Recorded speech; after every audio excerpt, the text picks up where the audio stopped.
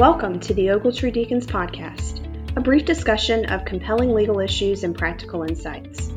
Please note that the information in this podcast is for informational purposes only and is not intended to be, nor should it be construed as legal advice.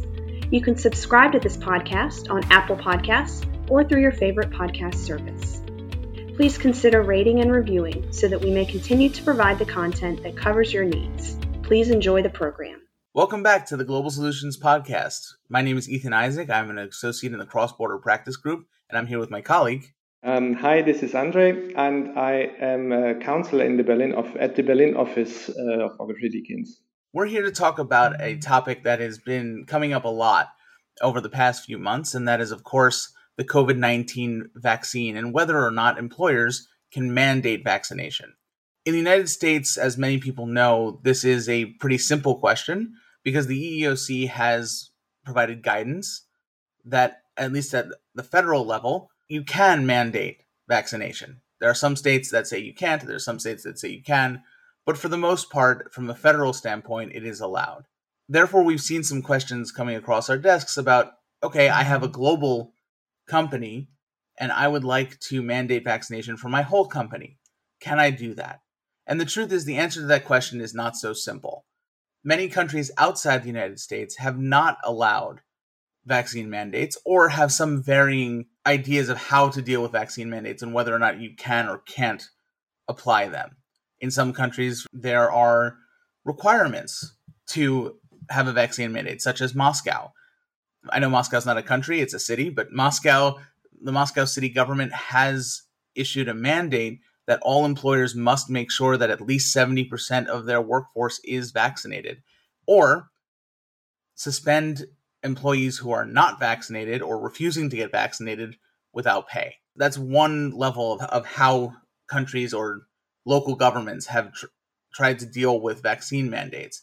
Then we have the United States, as I mentioned before, where from a federal level, the EEOC has said it's okay to have a vaccine mandate.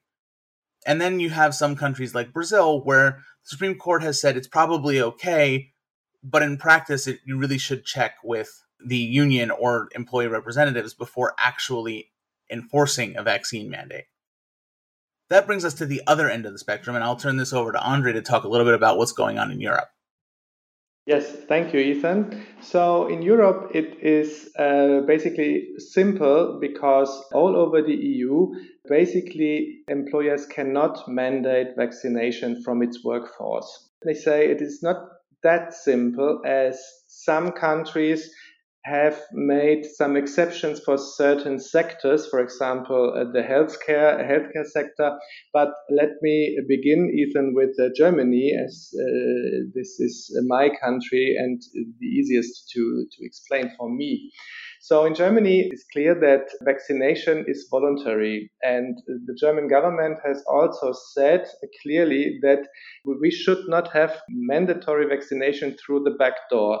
So normally everyone should keep the possibility to say, I want to be vaccinated or not. And the situation is a little bit weird because at the moment in Germany, we are applying the 3G rule. That means that if anyone wants to go to a restaurant or to a cinema or to a public building, he or she must be either vaccinated or currently tested at least the maximum time of 24 hours before, or to be recovered from COVID in the last 6 months.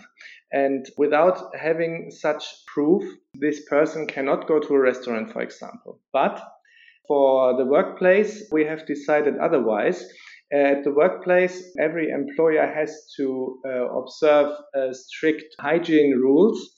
For example, mask requirements, disinfectants at every corner, and also the distancing rules that are in place. Minimum of 1.5 meter from each other has to be observed. But the employer cannot ask you to be vaccinated, and he can also not ask you if you have been tested or not. So this can be the employee's secret, and this makes it a little bit difficult because you cannot adjust your hygiene measures to this information.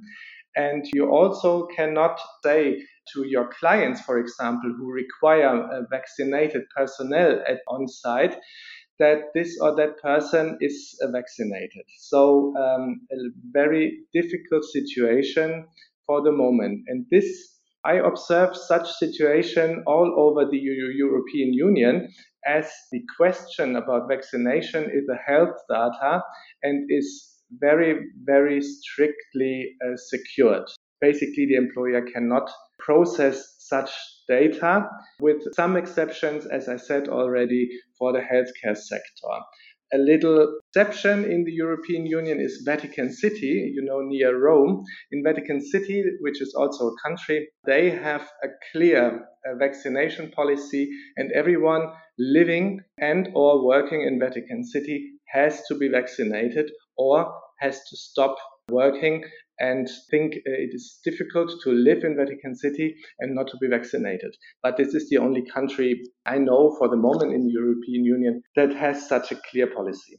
Yeah, so this is kind of the interesting thing that we've seen, is that there really is a spectrum, right, Andre, between the countries that do allow some form of vaccine mandate or require it, and basically all of Europe, which doesn't. And like you mentioned, there's the data privacy issue with the GDPR basically not allowing the collection of employee data on vaccination. Thank you for that information. And the point of this is just to say that this is a pretty complicated issue.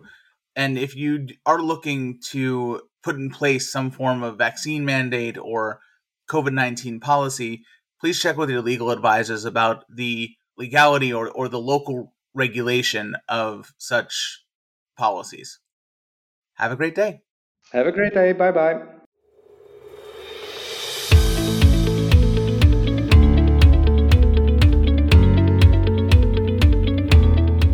Thank you for joining us on the Ogletree Deacons podcast. You can subscribe to our podcast on Apple Podcasts or through your favorite podcast service. Please consider rating and reviewing so that we may continue to provide the content that covers your needs. And remember, the information in this podcast is for informational purposes only and is not to be construed as legal advice.